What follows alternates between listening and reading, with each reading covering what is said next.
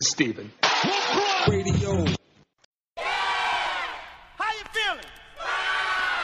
You feel all right?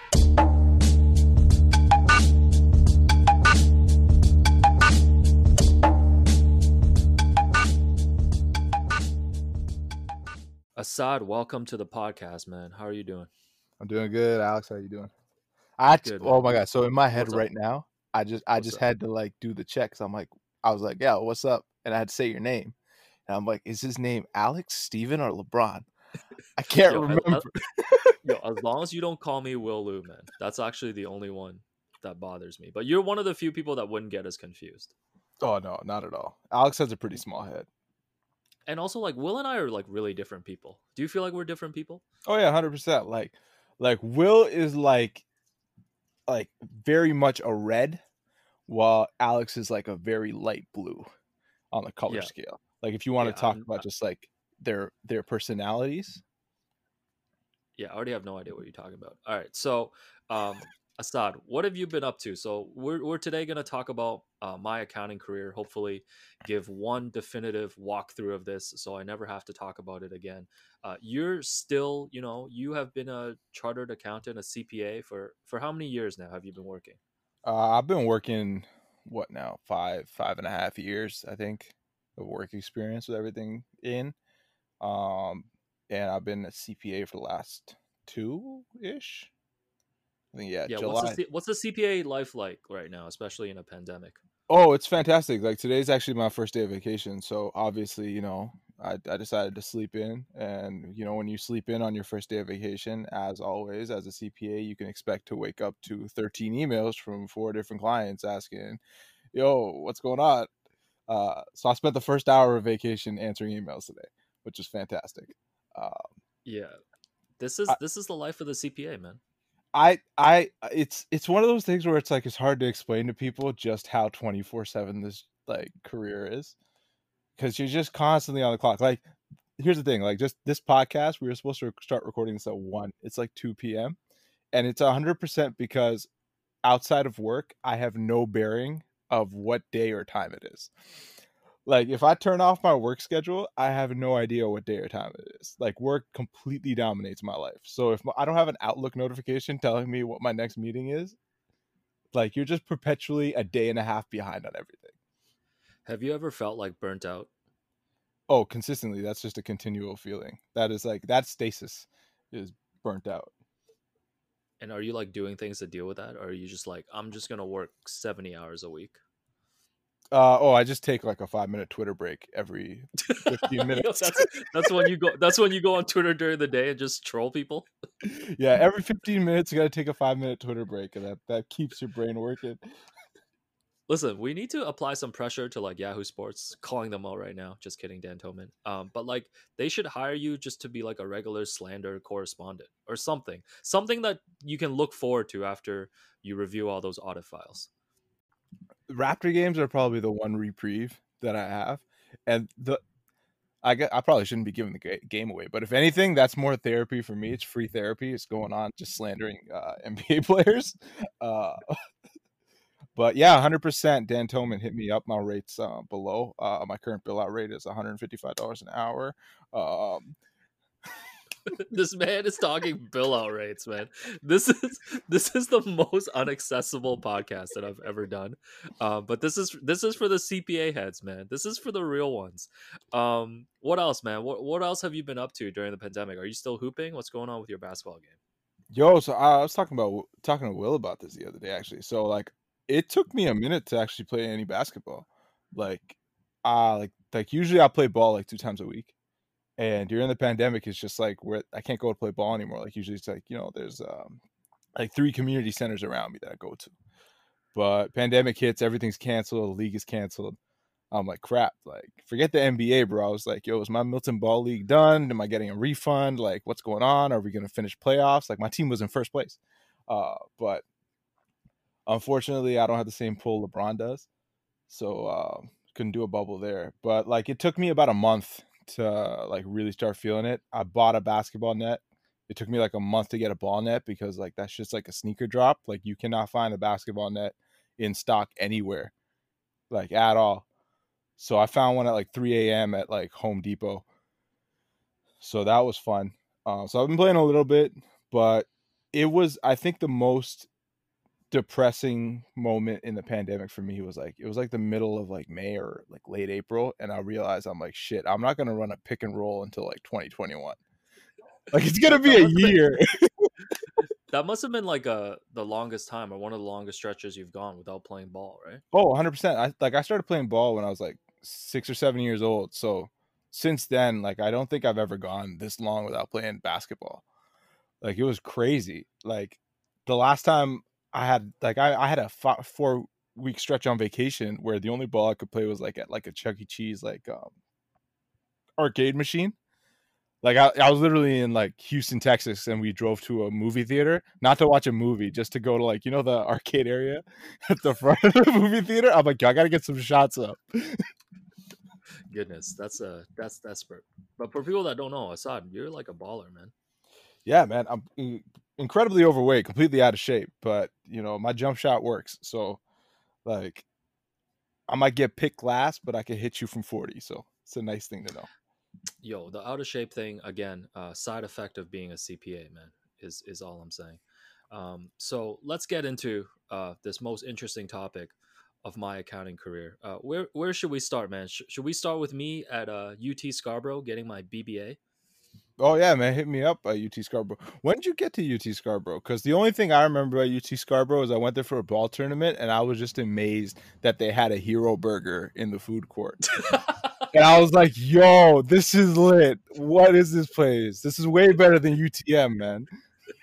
Yo, I was applying. I don't know about you, like definitely was trying to go to Waterloo Oh yeah. or Wilfrid Laurier. And I don't know, I had all the grades. I mean, my grades were really good, but I just couldn't get in. I think, remember like back in the day, like they make such a big deal out of like your resume and like, Oh yeah. like extracurricular activities and stuff. Like I remember, I think I made up a math club. Like it was just me and my boy, like just to put it on the resume. Like I don't know if you ever pulled any scams like that, but I didn't do any extracurricular activities. I don't know what it was. Like maybe it's just super competitive, but I couldn't get into those schools. Did you get to the essay portion of the Waterloo thing, or did they not call you in for that either? No, like I didn't get So anything. I got to that. So I applied to Waterloo because like the one thing in accounting, it's like, oh, if you want a career in accounting, you got to go to a good school with a co-op program. Because all Yeah, accounting is about no, is no, like you got to get your co-op. job placement like 3 months into your degree. Uh, but yeah, so I applied to Waterloo. I got the thing to come in and write their entrance essay or whatever. And bro, I flubbed this shit. Like honestly, it's good that I didn't get in because like I went to Laurier, which is across the street. So I had a bunch of buddies in that program I would talk to. Yo, Waterloo, like great school. I'm sure great things about it. Hella depressing, bro. Like this campus is just like dreary. All my buddies were miserable the whole time while I just like chilled through a BBA program that was like, that counted. But so I'm writing this AFMA, like the entry exam for it. And they were talking about like social media and power or something, right? And they're like talking about, it's like, oh, the protests in Egypt were started from like social media. So do you think social media is good or bad or something like that, right? And this is how cocky I was going into this shit, where I was like, yo, I got this. And I'm like, with great power comes great responsibility. Ben Parker. No, you didn't. You really did that? No, I wrote that on the essay, and I'm like, yo, I got the shit in the bag. Like 2 weeks later, they're like, yeah, you, no, thanks. No, still a fire bar to drop though. Oh, so you went to Wilfrid Laurier. I've always been curious because Waterloo and Laurier are right next to each other, right? Yeah, Or man. close? Yeah, basically, Laurier. The joke is that Laurier is like the high school down the road.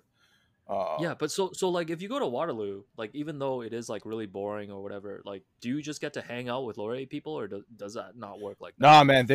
So they're on the same street, but there is a Burger King that divides the two universities. So as soon as you cross that Burger King, the demographic completely changes around you.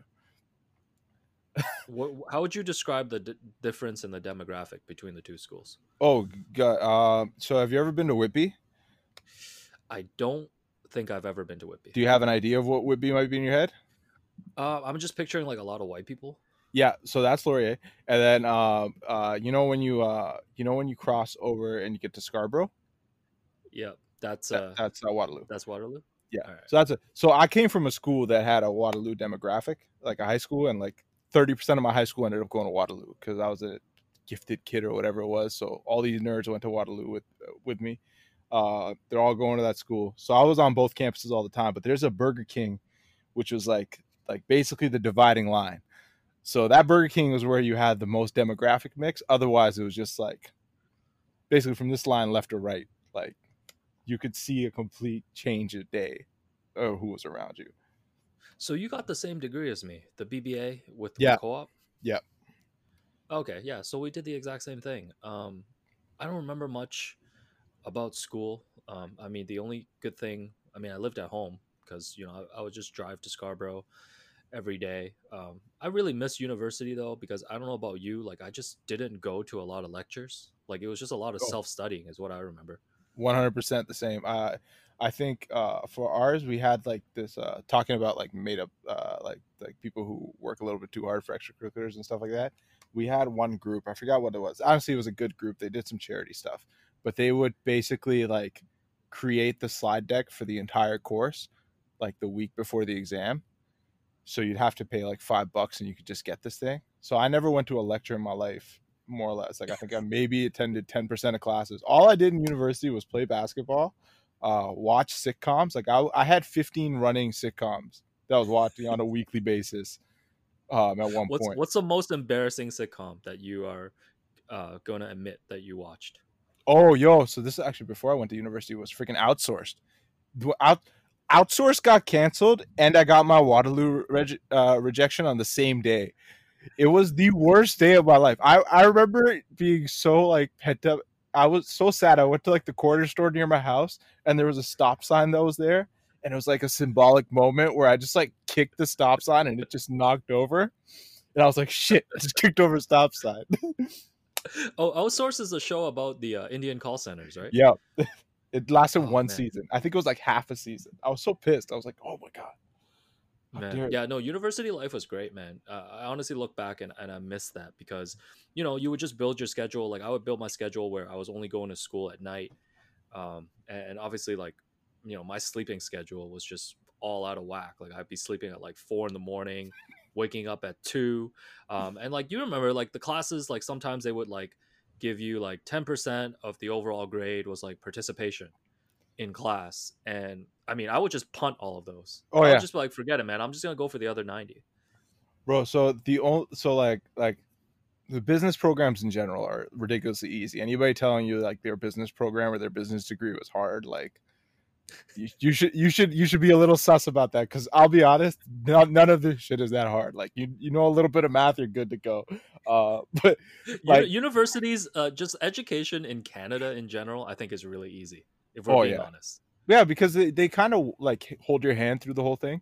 Um, that's not entirely true. It depends on the program. Like STEM is like STEM at Waterloo is still ridiculous. Like my buddies who were doing engineering, like I would just be in their apartment, just being like, "Bro, what's wrong?" And they're just like, "You gotta leave me alone. Like I'm about to die. I'm 20 hours behind." I'm like, "The week just started." He's like, "I know."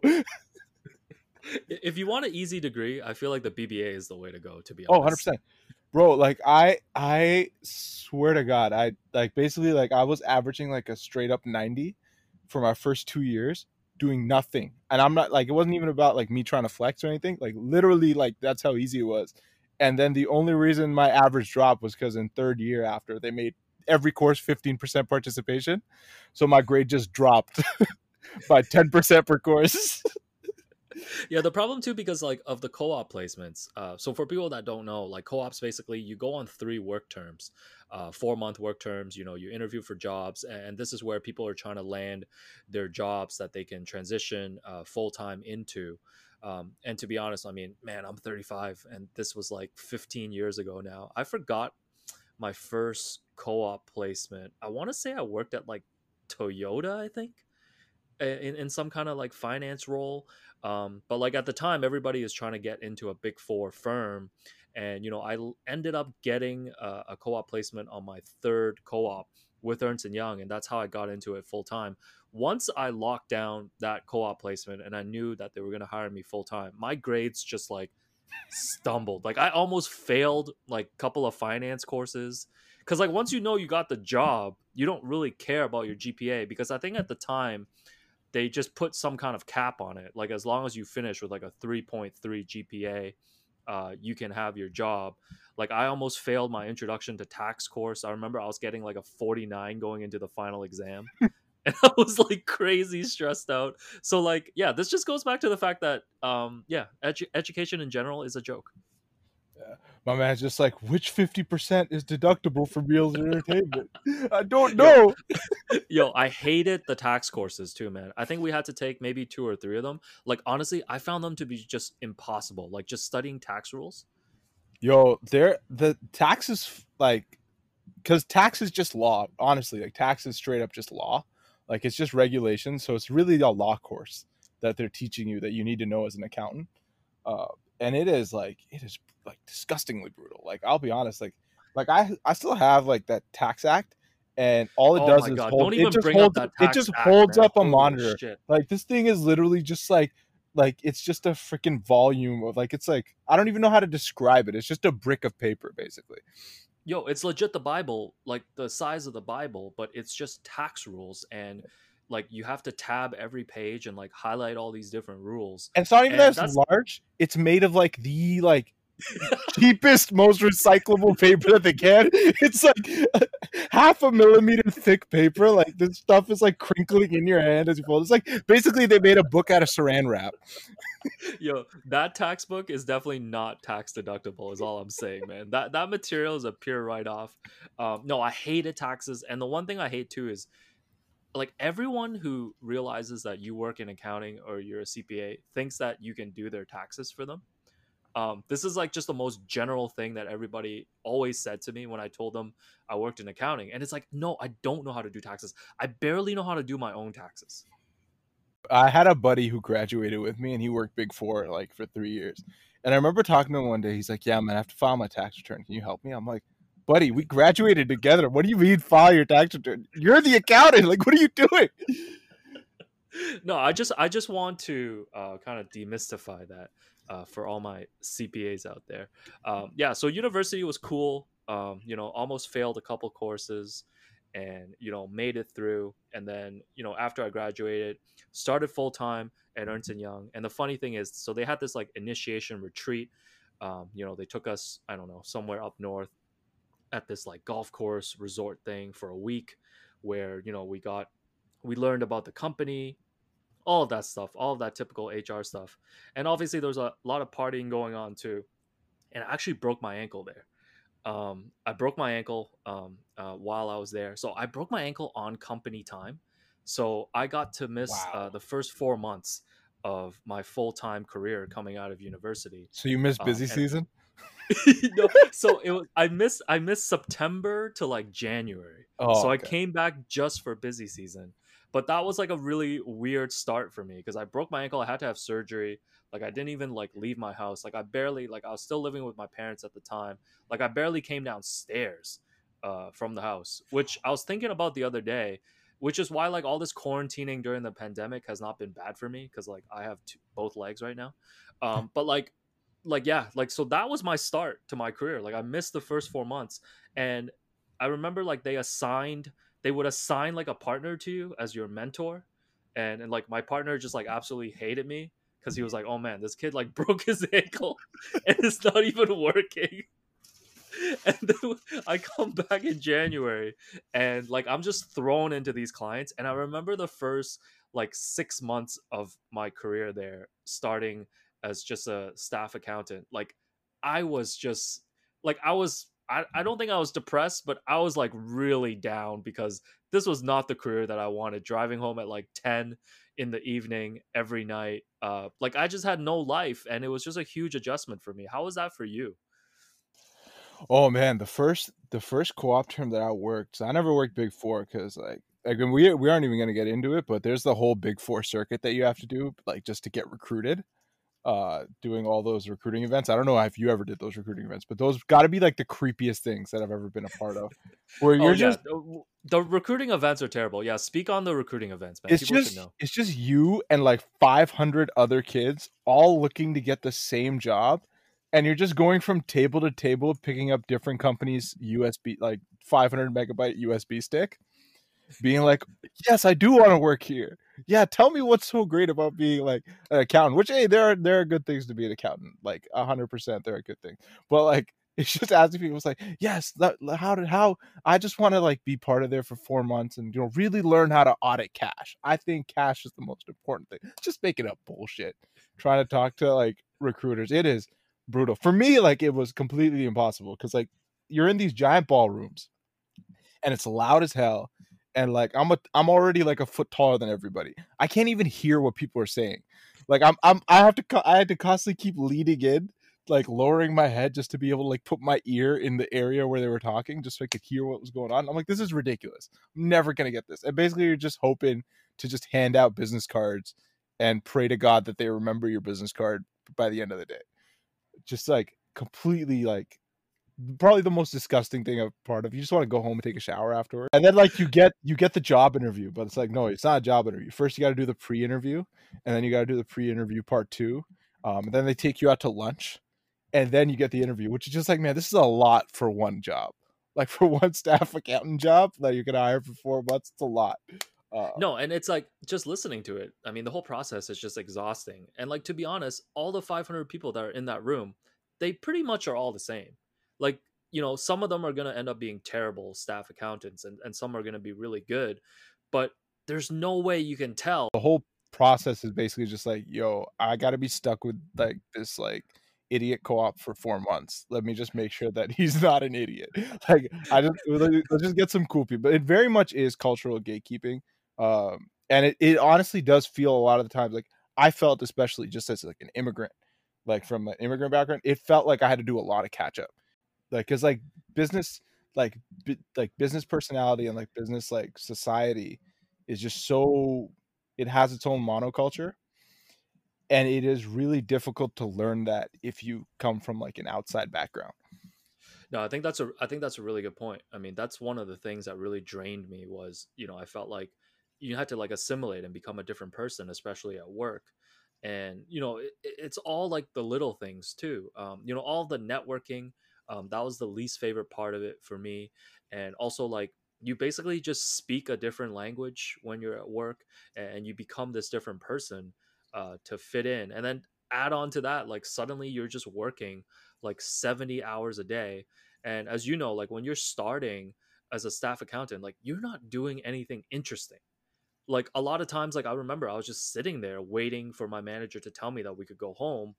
And sometimes my manager wasn't doing anything, but like we just had to be there to clock the hours and to show face to the client. So like we're not leaving till like 10 at night, and like the clients are in Mississauga and I'm driving like 45 minutes back home to like Unionville. I don't know, man. That first year, it was just like really miserable for me. But I did meet a lot of cool people at work, and they were all brown and Asian people. Yeah, that I didn't get to have that experience because I was at these small firms and whatnot. But the one thing is like you have like there are a lot of like, and like you can call the like a lot of it might have to do with like model minority. I don't want to get into what the like in terms of what the hiring practices end up being, but you do have a lot of like, especially downtown Toronto, all these big four firms. You have a lot of people that are brown or Asian that are working here, and the thing that always gets me though is every time you talk to another accountant, it's always just the main conversation topic is just complaining about the job. That's it. It's just complaining about how like just brutal the day-to-day job is. And like it got to be like like recently I was in an interview for something. And I was talking to a partner. I was just like, and like one of the general questions I like to ask in an interview when I talk to a partner is like, hey, like you've made it, like if you become a partner at a firm, you've dedicated your life to this thing. Like you're doing this public accounting thing for like 30, 40 years, right? So my big thing is like, what keeps you going day to day? Like what is the one thing in your day that makes like fulfills you the most? Like what gives you the most fulfillment? And the partner just straight up told me, is like, pay my mortgage. And I'm like, There you go. That's No, legitimate. I'm like, I'll take it. no, but that sums it all up. Like if you asked me to guess, like I would have just said money, because like money is really the only driver. I feel like if you're in this business, like you cannot sit here with a straight face and tell me that you're passionate about auditing. Like when you explain to people what auditing is and the stuff that you do, like it's actually even more boring than actually doing it. Yo, I'll send you this video. There is this vocational and vocational training video from like the 1930s. And I just remember us seeing this video and being like, it just drained the entire room because we're like, holy crap, this job has really not changed in 80 years. Like it has changed. Like there's a lot of like technological advances, but like the core of the job, like I'm watching this vocational video and I'm like, I'm just gonna start sending this to my friends to explain my job because it's like 10 minutes long and it just explains exactly what the job is. Just like, oh, the auditor checks the number to match it with the with the source documentation. I'm like, wow, this is brutal. It was And the so draining to watch. people don't understand too, like when you do external audits and you're at the clients, like most of the time the clients just hate you, because you are in the way of their day-to-day job, and also like you're trying to find out things that they're doing wrong. And it's a tough position, right? Because so just to understand what an audit is, right? So like a company will have a year end. So every year they have to issue a set of financial statements. So say their year ends in December. So they issued these financial statements. The auditor then comes in a month or two after December. So now it's like February. And the auditing group's there. And you're now going through their statements from last December to basically say, okay, within a range of like basically that the statements are more or less correct or whatever. Like they're within a certain range of being correct, all the numbers on the statements. So you're just kind of just checking to make sure that the statements are legit. Like you think about your day-to-day job, you're worried about today and what's moving forward, right? So now you're asking for documents on documents on documents. Like, oh, can you give me the receipt for this thing that you bought like a year ago? And like the accounting team that's there is just like, man, like I have like so many things to do today. And this is all stuff in the past. Like it does not like really matter to my day-to-day job. Like we just have to kind of get this done. It's completely compliance. So not only are you trying to do work for a client, but a lot of times you'll find pushback like you're working for them, but they don't want you doing anything because they're like, leave me alone. Yeah, no, I remember how bad it was. Like when you would do like testing on certain accounts, and you'd have to pick like 25 invoices, and you're asking them to pull all of the paperwork for you. And especially when you're starting to, I find if you have a really contentious client, like it becomes like really intimidating. Because to be honest, like when I was starting, I mean, half the time, you know what the procedures are, but sometimes you'll be asking questions that are just like really dumb to the client, and once they Like don't respect you, like it's like over. asking a client like, hey, do you have any asset retirement obligations? And they're like, bro, I have a printer. Like that's all I got. I got a computer and a printer. What does that even mean? Yeah, you're going through the checklist and trying to map it to what the client is doing, but like it just doesn't sync up. Or like your senior accountant or your manager will ask you to go talk to a client about something, and you have absolutely no idea what you're supposed to ask them. So the conversation just goes nowhere. That's kind of like what I remember. And I worked at Ernst and Young. I'm really bad with like specific years and things like that. I want to say I was there for maybe 3 years, 3.5 years, and I was senior staff accountant. I was basically manager on a few of the audits. I just didn't have the title yet, and I was up for the promotion, and I just decided to leave and decided to take a job at Sears as an internal auditor. One of the biggest mistakes of my life. Now, I don't know much about internal audit. I actually messaged Alex earlier a couple weeks ago, asked him what internal audit was because I know I'd seen one of your business cards. And I was like, oh, let me ask Alex what internal audit's all about, right? So honestly, I still don't totally get it. So tell me what the hell internal audit is. This is the type of podcast people come here for. Um, Internal audit, I guess, put simply, is like we work with the company. So I worked at Sears, and I am auditing the processes that are happening at Sears. So certain departments, I remember when I was there, I took a lot of trips to the warehouses because they really scrutinize the inventory processes, and certain departments will reach out to the internal audit department and ask them to look at specific processes, or corporate people like the CEO, CFO will have certain initiatives that they want the internal audit team to execute. So compared to like working at Ernst and Young or like working at an external audit firm, I think the pressure level is a lot lower, because I mean your job is not really real because you're just auditing your own company. Like there's not really stakes outside of improving processes, but you run into the same problem because you'll audit them and you'll make recommendations on how to improve processes, but then it goes through like all this corporate red tape, obviously, of signing off on like implementing a new system for this department. And all the departments that you audit mostly like don't like you, because once again you're trying to find out things that they're not doing well, and they don't want to hear those things. Man. And like, also, I guess it's like a lot of the feeling that I always get is like when it comes to like internal audit or like an audit committee that's inside of a company, a lot of the times like companies just have them because they're required to have them. So you're not really empowered to actually make any change. Did you find that were you empowered to actually like do things, or did you find like that you basically couldn't do shit? I definitely felt like I was just going through the process.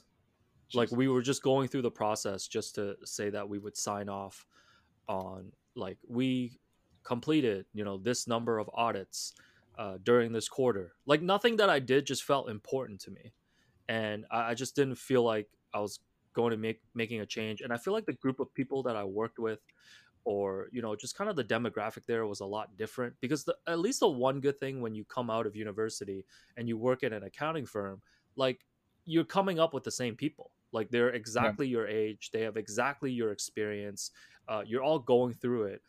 Whereas here it was a different mix. It was a lot of people who were working at accounting firms who like transitioned, and I don't know. Maybe this is me because I do have a track record of just like not getting along with people that I work with, and the track record is long enough now that I think I can say it's me. I But know, like, yo, you guys should have heard like the shit that Alex was talking about Will Lou before this podcast hit record. Like it was just a tirade. Like yo, literally please 45 don't break. minutes. Please don't break Will and I up, man. I'm trying to piggyback his career for another 15 years until he gets canceled by Chris Boucher.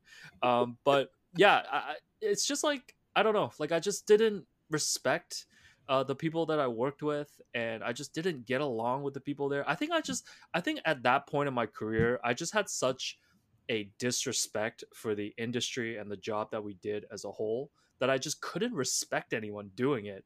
And like instead of like hating myself, I like hated everyone around me. So I was only at that job for 6 months, and mind you, that office was at the Eaton Center. Like we were in this office basically like in the basement level of the Eaton Center. There was no windows. Like the So only time I got to go out and see sunlight was when I walked out to the food court at lunch. it was just like directly out of a Dilbert cartoon. Like Yo, it was pure Dilbert, and like I would go in every day, and I still remember like the computer that I would turn on at my desk, like just waiting for that to load. Like that was just such a day-to-day like depressing scene for me. And I left that job after 6 months. Like I really regretted taking that job. Like I don't think I regretted leaving Ernst and Young, because I feel like that was really the first step to me like at least trying to move away from this whole industry as a whole. But going to Sears was like a huge mistake for me. yeah. And I guess part of it too is like people like generally it's like accounting's accounting, right? But there is just this giant difference in what public accounting is versus what private like corporate accounting is. Like you go from like public accounting is like a 24/7 job where you have like no set hours because you're just working all hours of the day, and like you're just required to be like on at all times. Because basically like so like normal people like you normal like jobs are 9 to 5, right? Like show up at 9, you clock in, and then you just leave at 5, right? Like you don't have to like log everything you do in the day or whatever. In public accounting, the way that it works is there's no 9 to 5. It's just like you have to do however many hours. Say it's 50 hours this week, right? Like minimum is 50 hours this week, or like it's base hours. So you got to do 40 hours a week. It's not like 40 hours of you being at the office. It's 40 hours of you actually doing work, because you have to log all like the time that you worked on every client and put it into the system. So like you could be at work from like 9 to like 9 in the morning to 9 at night, which is 12 hours. but you took an hour lunch break, which doesn't count. You talked to somebody for 30 minutes that wasn't on a client, that doesn't count for anything. Like you took a bathroom break, that doesn't count for anything. You can't put that time anywhere. So like you might be working 10 hours to only put in 8 hours into the system, right? Which is completely different from when you go to a corporate job. No, that is the huge difference. And obviously, like when you are, billing hours to the clients, like that's how you have to track all that stuff, like you mentioned. I remember like we would have budgets too for our audits in terms of hours, but like you're not reporting that to an external client. So like it's not really real. You know what I mean? Yeah. Like you do have a budget, like you're supposed to only spend like maybe like 120 hours in total on this inventory process that you're trying to audit. But you're being held accountable internally. So then you get like the one trap that I find a lot of young accountants get into, especially like a lot of my staff, and I kind of calm them down a bit on it because it became a big issue for me. Whereas like I constantly began making excuses for why something was taking me so long.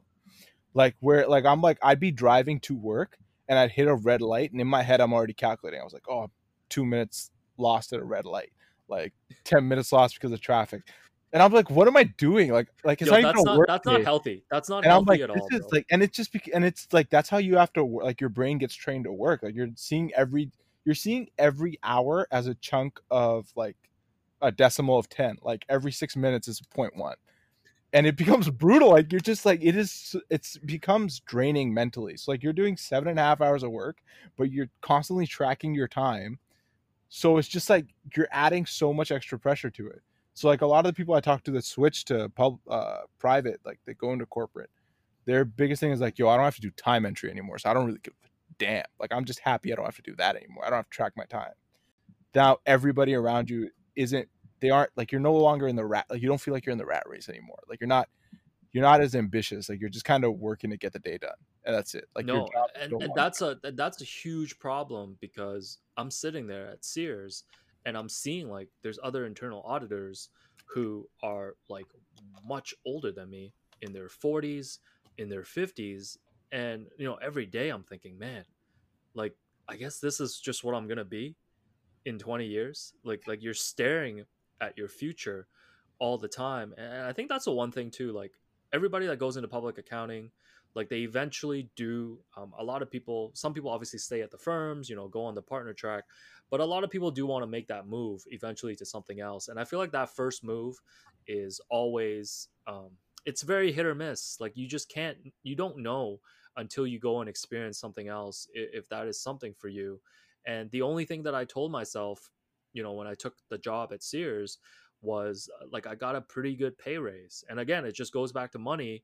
But then it's like you tie your job, if you tie your job to just how much money you're making, it's great. Like I feel like we're all making pretty good money coming out of school, comparable to maybe like other careers that people are doing. But it's just such a drain on your life. And like you just become a really unhappy person. And that's what I became. Yeah, no, 100%. I can't even tell you how many stories I've heard of people who are just like that are like now they're 5 6 years in their career and they're taking like sabbaticals because they're like, I need time off from this job to just like have a life for a second or just have a complete mental break because it's like, and like it's similar to like investment bankers feel the same. Like I know like my buddies who became investment bankers, they feel it at an even higher scale because they're just like they go 3 years hard and do a lot of things to make that happen and completely burn out. And it's like, yeah, you made a ton of money and like you did things that people might think are fun, but like since you're on the clock all the time, like you're just like completely shredded. Like you're completely drained as a person and you haven't lived a life at all. And it's just, Yeah, and I think like 4 or 5 years in is when people start yeah, really thinking about that stuff. Because I mean, I remember when I got the job at Ernst and Young. I was definitely one of those guys because you hear so much talk in the accounting industry about the Big Four. Like I just felt like I had made it, and I felt like I was better than a lot of other people. And I was living off that probably like the first year or two that I was at the job. But then like once you start thinking about your future and stuff, and you start realizing, I think the tough part is like a lot of people just realize that it's not for them, and it just becomes a really difficult process to get out. Because like what do you do? Like like I'm like we'll talk about later on, like I eventually did switch my career, but at the time when you're like 23, 24, like what do you do? Like you've gone to school, you've done all of these accounting exams.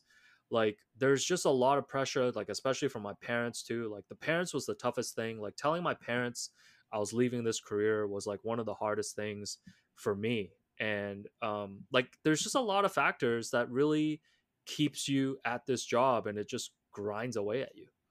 And like just in terms of like general personality types, like the one thing like just in accounting is the majority of accountants are by nature risk averse, right? So the fact like when I heard that like you used to be an accountant and you left that career behind and did this, I was mind blown because like if you talk to other accountants, the majority of accountants very like, generally incredibly risk averse.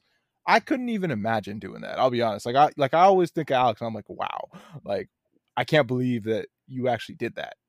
And thankfully it's worked out for you, and hopefully you continue to succeed. But it's like terrifying to think of. And the thing with the pub, like just switching from here's the thing. We're talking about how difficult it is to switch from public accounting to private accounting. So people listen to this pod are like, you're just switching from one accounting to another accounting and you're having trouble making this decision. Like, the fuck is wrong with you guys? But it's terrifying. Like, I've thought about it and I'm like, man, like you leave public accounting, you can't go back to it. Like it really does feel like you get like completely cut off when you do the switch as well.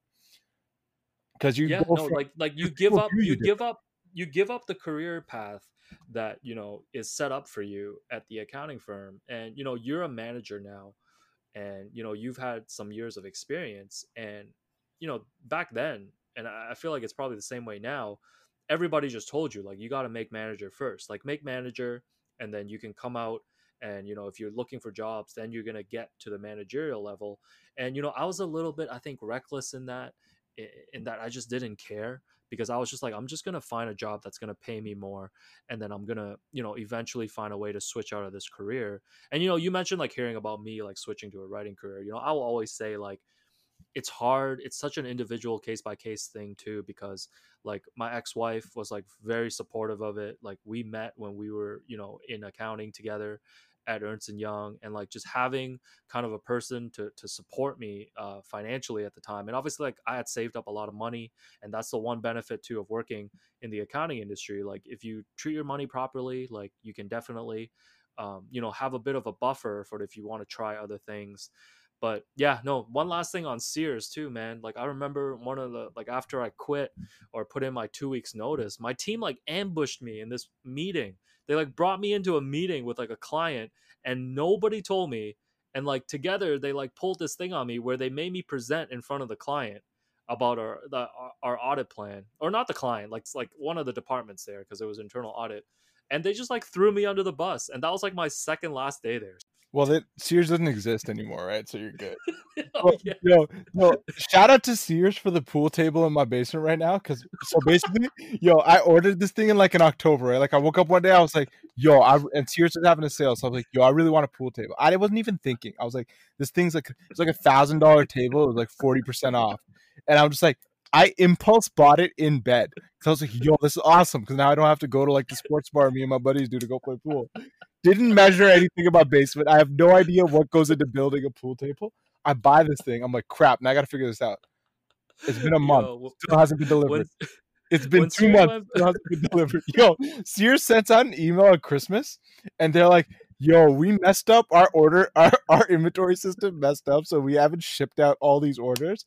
So they're not going to get to you by Christmas. So you can do two. You have two options. Either you can cancel your order and take $100 gift card from us, or we can ship your order when we ship it and just give you another 50% off. I'm yeah, like, I have like a $600 order though. I'm like, please. So I got this table for like 30% the original price. I got it like the following March, and then they went out of business. I would like to think I played a part in messing up their inventory processes. No, when they were going under, I was like, man, I'm gonna have to take some credit for this, for my 6 months that I was there. But Sears is still like operating in other countries. I was traveling in Mexico last year, and I saw a Sears, and it gave me like PTSD. Yeah, I think they still exist in the US too. They just died in Canada like really, really quickly. And Yeah. I guess messing up your inventory system messing up over Christmas is probably one way to get there, but Yeah, so I left Sears after 6 months, and I think at that time, like I started to really think seriously about wanting to switch a career, and was thinking about getting into writing. But I think I was in that period where I just I just wasn't ready or didn't feel like I could do it. So I did this like halfway thing where I started working these contract jobs. And I would take like 3, 4 month contracts, with headhunters helping me find these roles where I would just come into companies and be a financial analyst for like 4 months. Like if someone went on mat leave, or I did a few internal audit projects for a few companies. And those were good, man, because like I would bill them hourly and I would work 4 days a week. They would have me in Monday to Thursday. I would get Friday off. And but at the end of the day, again, it was just super boring. But at that time I just felt like I was getting a bit of my freedom back, even though I really wasn't doing anything with the writing. That sounds awesome. And honestly, that's how I kind of felt during this pandemic, being able to work from home, is that you get a bit like once you start controlling your hours and you aren't being watched anymore and you're kind of just working on your own completely, you get a bit of freedom back, and it kind of just brings life back into your like day to day. Like you have more energy to do stuff because you have a little bit more control, which I feel is like something you just don't get working in the industry full time.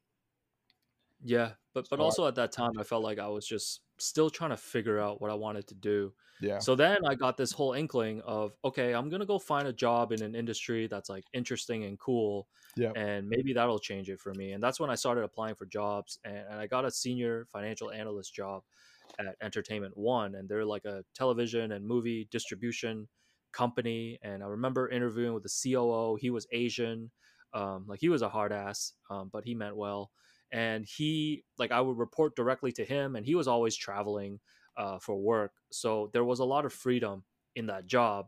Except like I felt like my job was just basically just like creating these monthly sheets for him. It wasn't any challenging work, and then sometimes he would like send me to work with other departments if they wanted to come up with like budget plans or do financial analysis. The So you people at the office were really cool. Yeah, what were you gonna say? so you fell in that trap where you're like, oh, if I just work for a company that does something that I like, that'll be cool to me, and forgetting the part that no matter what company you work for, you're still doing accounting work. No, exactly. And like I kind of want to point out these pitfalls because I kind of want hope that people that might be on that same career path in accounting can like avoid them, because I feel like I went through every one of them, like going to Yeah. work in internal audit, going to work at E1 and thinking that that was really going to change the outlook that I had. The people at work were really cool, but I only really ever got to talk to them when there were like company socials, because I sat at this part of the office where all the corporate guys were, and nobody wanted to walk through there, to see the COO or the CFO. And yeah, at that time, that's when I joined Twitter. That's when I started, trying to write. Like I started a blog, I started pitching stories and stuff. That's when I wanted to really make the jump, but it didn't really happen until I think it was about a year and a half into my job there, where the company merged with Alliance Atlantis, and they were bringing a lot of their staff over, and my role was basically being eliminated. Mm. And that's when the HR person called me in one day and just told me that I was being laid off because the role would no longer exist. And I mean, I've told this story, I think, every time I've talked about my transition. Is I remember telling him, because my wife at the time and I were talking about getting married and maybe moving to New York. And I told him my plan. I was like, all right, I think this is actually really good for me because now you've made the decision for me. And I think it's really time for me to just try to get into writing. I told him I'm going to move to New York and become a writer. And he was like, yo, you should call the suicide hotline. Because he was like really worried for me. No, but like if you think about it though, it sounds like a delusional man who just lost his job is not doing well. You know what I mean? Yeah.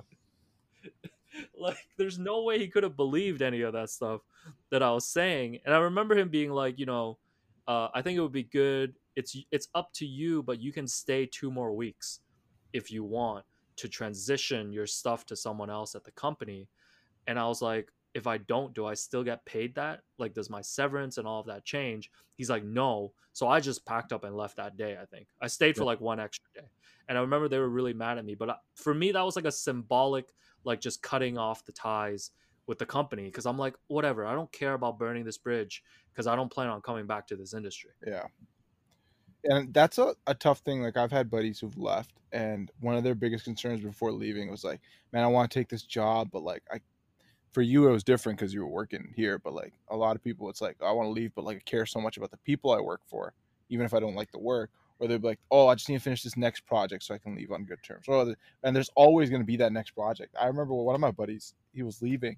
And I was like, man, honestly, if you don't like, if this isn't what you want to do, you found something else that you want to do, just cut it dry. Like the easiest way to kind of do it is if once you have your plan set in mode, like kind of thought out, because you should think it out. But like I told him, I'm like, man, just make the decision in your head personally to yourself.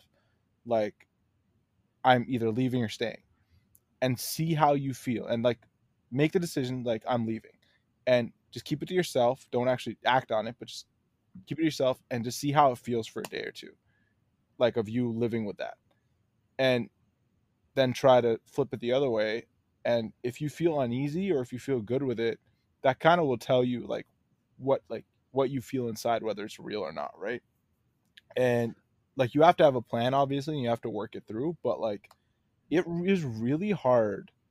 I think the one thing a lot of accountants find out is it's really hard to keep doing work if the only motivator is the money. Like you have to find something that you actually enjoy, otherwise you can't do this. No, I think that's like the central point that people should take away from this conversation, because like I tell the story of that HR meeting and me finally making the decision to try writing, but it wasn't like that was like 5 years in the making. You know what I mean? Like that Yeah. was like 5 years and like switching between 3 4 jobs, and like during that time I actually forgot now, but like my parents I don't think knows that I worked at Sears because I never told them that I left EY. That's a separate conversation. Just because I knew they were not going to approve and they were going to worry about me. So there's like a 3 year period where they just thought I was still working at Ernst and Young, and I just had to pretend that I was still working there. But yeah, like it was 5 years in the making of me finally being able to get to the point, and I might not have made that decision if I wasn't laid off and if that decision wasn't made for me. And the point that you said about how people always say like I don't want to screw over the people that I work with, like people just have to be more selfish.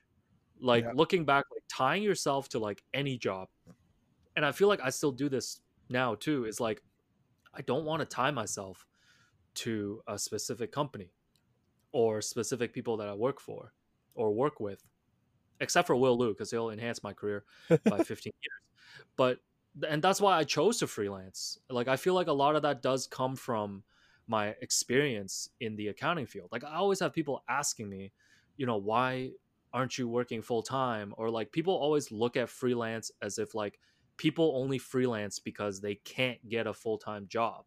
And outside of the one full-time job that I had at the Score, like I've been freelancing since I started writing in 2013, 2014, and that has been entirely my choice, because for me it's so important for me to have ownership of my time and the things that I do, and it's so important for me, I think, for my personality to not be always working with the same people, because it will just bring back the memories and bad memories that I have of all these accounting jobs that I had in my 20s.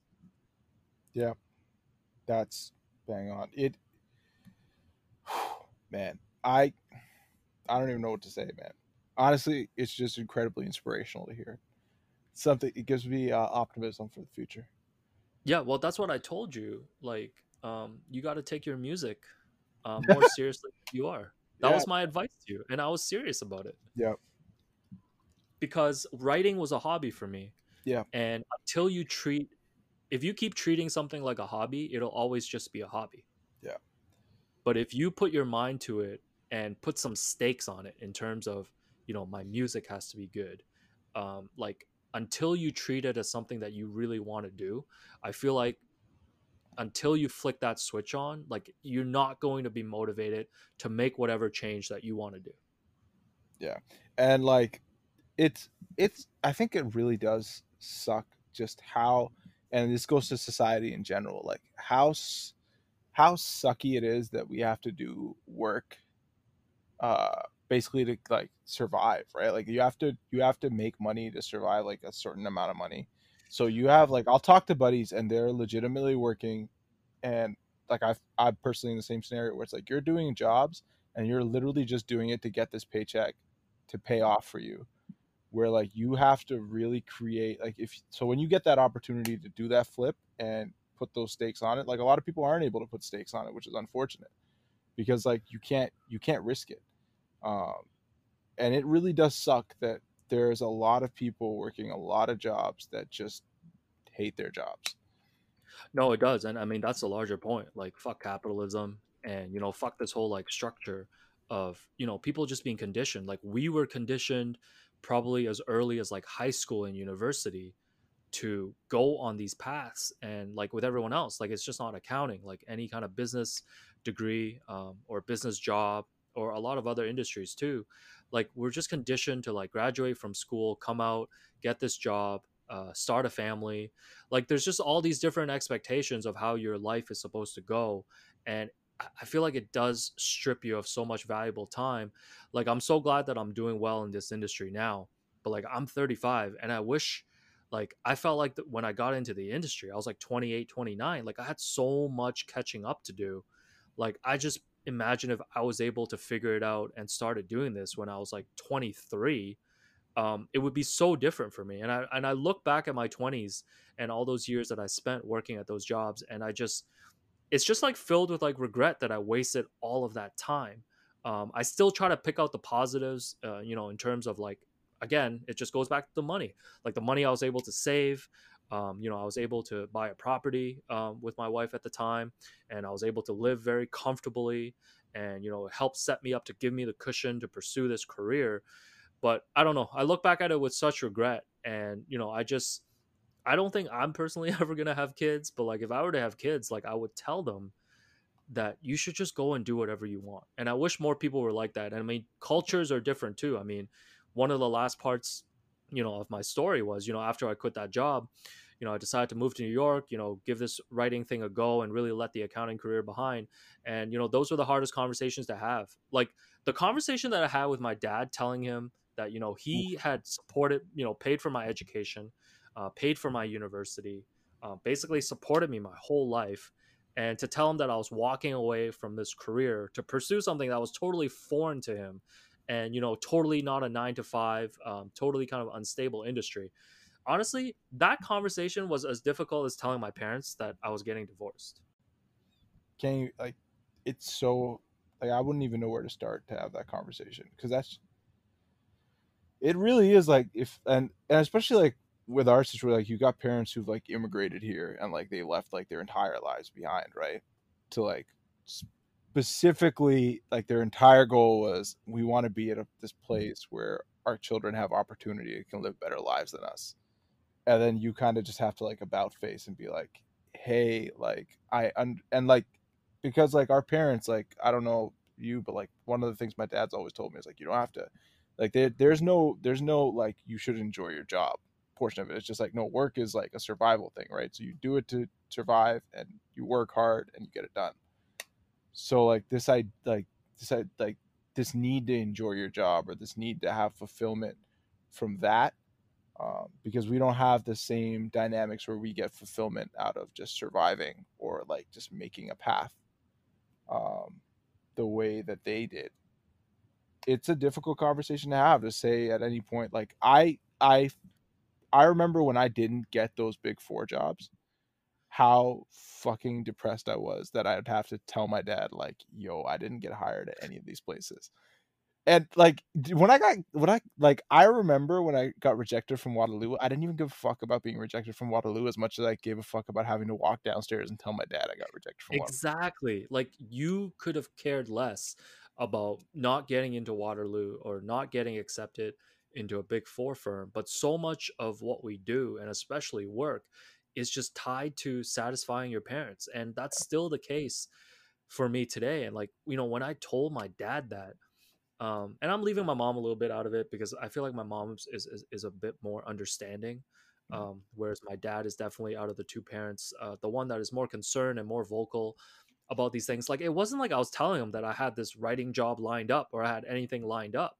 Like I was straight up just telling him I'm leaving my job and I'm going to try to do this. And I still remember how angry he was, like leaving my condo, and like we didn't talk for like a couple of months, and like even for a few years he was, I think eventually your parents, because our parents all come from a good place, and he was just more worried, about how I was going to do financially than being upset at me. But I honestly don't think it was until the last couple of years when I've been able to show him like more clips, like in the newspaper or like publishing a book and things like that, where he does feel a little bit more comfortable now. But that was a long process too. And I feel like, yeah, we're constantly trying to just make our parents proud. Like whenever I write and whatever I do, like the only kind of feedback that really makes me really happy is if my parents are happy about it. 100%. Like it really does just come down to I'm like, man, like I got to do right by these people because like and like honestly it's I don't even like I know a lot of times like people rag on like, oh, my parents expect this from me, it's unfair that they expect this much from me, and go on. And I understand, like I feel that as well, like there's a lot of unfair expectations, especially culturally, for both of us, that usually comes from immigrant parents. But there's also just like, and I know that you've talked about it a lot, is like I have so much gratitude towards my parents for doing what they did to get me into these positions, because there is like it is literally like the chance of me being in the position that I am right now and having all these opportunities versus not, like it is like it's minuscule. Like I'm so lucky to even be in the position that I am, and it's all because of their sacrifices. So to be able to actually give back, like I feel great being able to like meet their expectations, and which is why I keep trying to. But like they're like that's one of those things where it's like there's this there's this balance you have to play. Is like how much of my life do I live for myself versus for other people. Yeah, and that balance is tough. Do you feel like as you've gotten older, as you've grown up, that you appreciate your parents more? Because I feel like I went through this process, especially in my 20s and especially during my career change, where I really did come to appreciate my parents a lot more than maybe I did when I was younger. Oh yeah, 100%. Like once I and it was actually on what something you had said before, was you had talked about like your story, and your parents' story from moving from when they did when you were like 11. And I remember I sat down and I just asked my dad, I'm like, "Hey, tell me about like when you made that decision to leave your family behind and like move to this new country. Like how did that go? Like walk me through those last few days." Like when you're at the airport or saying bye to your mother or saying bye to like your family, because I'm like after my dad left Pakistan to move here and do his studies and stuff like that, I'm not sure how many more times he saw his mother before she ended up ending up going blind and deaf and passing away. Like I think he only saw her a handful of times after that. So like that's like really heavy, and like to think about that person, like imagine if like for me to even like comprehend leaving everything behind and starting completely brand new is so foreign and so difficult to understand, because we grew up with such a strong like base that our parents created for us. Like you understand that in your 20s, like just how difficult like the world is and just how difficult like building things is. And like yeah, economically things might have been easier, but like I talk to my parents, I'm like, man, how'd you make a budget work on like 600, like on like a like student visa, like work visa? You're making like $600 a month. Like how the hell did we pay for stuff? And like you just like work things out. And as an accountant, like that's the first question, is like how do you pay for something, right? Like you're constantly thinking in dollars and cents.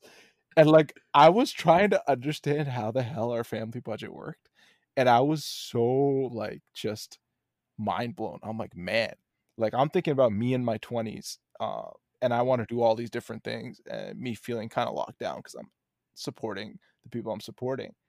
But then I think to my parents, I'm like, my dad was like in his mid 30s when he started his family, because like he had to move and do all these things before, so his life started late, and he was just constantly struggling through it. Like my parents struggled through all of it, and I'm like, their friends must have been doing cool things. Like they might not have even had contact with their family for a long part of it. And I know that we get caught in this like comparison culture. Like we're looking at IG and all of our buddies are like going out and like getting condos in Toronto, going on vacation every couple weeks or whatever. And I'm like, man, like like you realize that your parents were people like you as well and had wants and desires. Like that's the one which kills you, where you're like, oh crap, like these people really worked so hard and sacrificed so much for you. Um, and that's when it hits you, right in your mid 20s, when you start living through that stuff. You're like, oh crap, and I have a lot of gratitude for them for it. Yeah, no, they gave up so much for us, and I always say that like our lives are so easy. Like our lives are so easy, especially compared to what they had to go through. Like even all the stuff that we're talking about here, about figuring out, basically kind of figuring out your self-worth, and things that you want to do with your life. Like these are the things that a lot of our parents don't even get to think about, because so much of it was just about survival, and then so much of it when they bring us into their lives is about them, just making everything about us. And that's why I think a part of why I think that conversation, when I told my dad that I was leaving my accounting career, was so difficult for me, because I reached a point where I did realize how much sacrifice he had made for me. And that's why it still kind of pushes me today. One of the things that he made me promise him was that I would still pay my ICAO fee every year. I remember Uh, this man was like yelling at me, and at the end he's like, "Yo, just make sure you pay your ICAO fees." And for people that don't know, this is like, I don't know, it's like $1,000 you pay a year to basically keep your license. It's an annual membership that they charge you once you pass all your CPA exams. And I did keep my promise, but last year was the first year that I didn't pay my ICAO fees, and they have been sending me these emails ever since telling me I've been suspended. And, for me, that was another symbolic kind of cutting of the ties with the accounting industry. And that was a really hard decision for me last year, actually. Like, I went back and forth on it on a few days leading up to the deadline.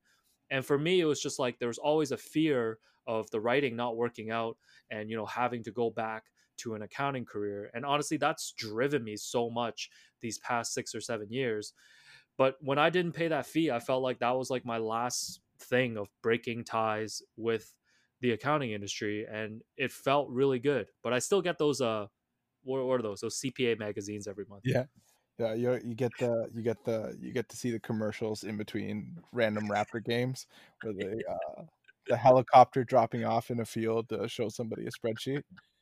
Yo, I love when they try to make CPAs look cool. I'm like, you should really lean the other way and just lean into how mundane it is, and just like get some humor out of it. Like you can't lie to people. Bro, the best thing is, I remember when I was in high school, the way they sold the CPA career. Like the CPA guy comes, right? Like literally, this guy comes in and he's like, "I went to Laurier and I became a CPA, and now I'm going through and I'm giving out these lectures to high school students to tell you about the career." And like the first person they put is like the guy from MLSC, um, who's like, I forget his name, but it's just like, he's a CPA. Look, he works in sports. Oh man. And you're just like, wow, that's so cool. That's what I want to do. And then you realize it's like, it's just accounting across the board. It's still accounting across the board. Like you'll make business decisions. Obviously, like there's a lot of cool things to it.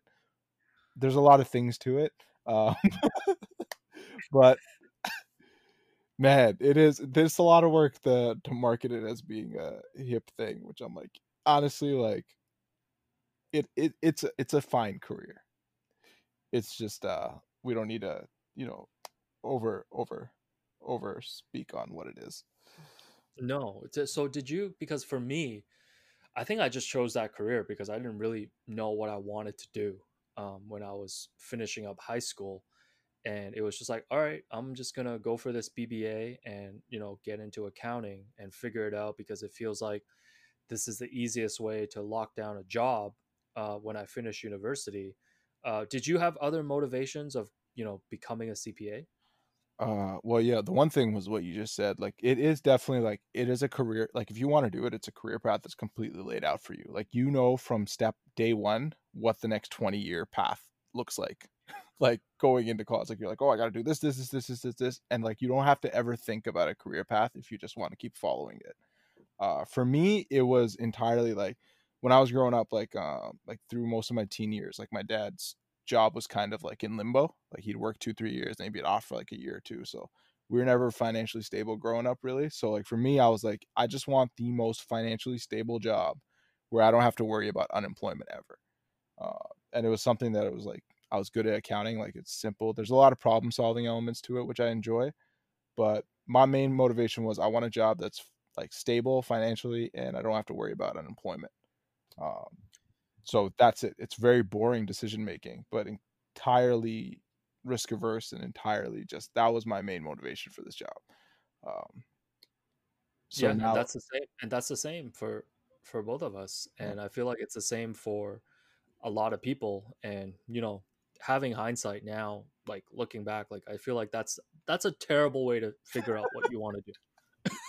It's actually the worst thing you could do is to I'm take the most risk adverse thing and just be like, I'm gonna have the next 20 years laid out for me, and there goes half of my life. I'm 18 years old. Here's what I want to do till I'm 65. Yeah, the whole system is broken, and me and you are not going to fix this. So But that was it. That's the last time I'm talking in depth about my accounting career. I feel like it's time for me to just move on from that backstory. I appreciate you coming on and listening to me and chatting with me about our accounting careers. And I wish you the best of luck, man. I hope you're like the next great hip hop producer rapper in 5 years, and you will shout out this podcast when it happens. of course, hold on. Let me just check your LinkedIn profile to make sure I hit all the things I was supposed to ask about. Uh, Also, if you find me on LinkedIn, there's like this really like not professional photo of me. It's just like me on the subway. And I remember a coworker messaged me once when I was still in accounting and was like, "You should totally change this photo because it is so unprofessional." And that's when it became personal for me. That's yeah. really when it became personal for me because I still remember that story. I don't think you have to worry too much about people finding it. I just searched up Alex Wong, and you are not on this list. People still find me though. I There's had like six, a there's I six had thousand results for Alex Wong in Listen, we know Canada. Alex Long is a very common name, right? We don't need to get into this. There's still headhunters that are like, hey, do you want to work for this oil company? I need to change. Oh, at one point I wanted to get into headhunting and be a recruiter. That was like another thing that I was thinking about doing in my 20s because I was like, this shit's a piece of cake. So I think an alternate career path for you is being a recruiter. Listen, Asad, I really appreciate this. Thank you, my man. Thanks for coming on the podcast, and we'll talk soon.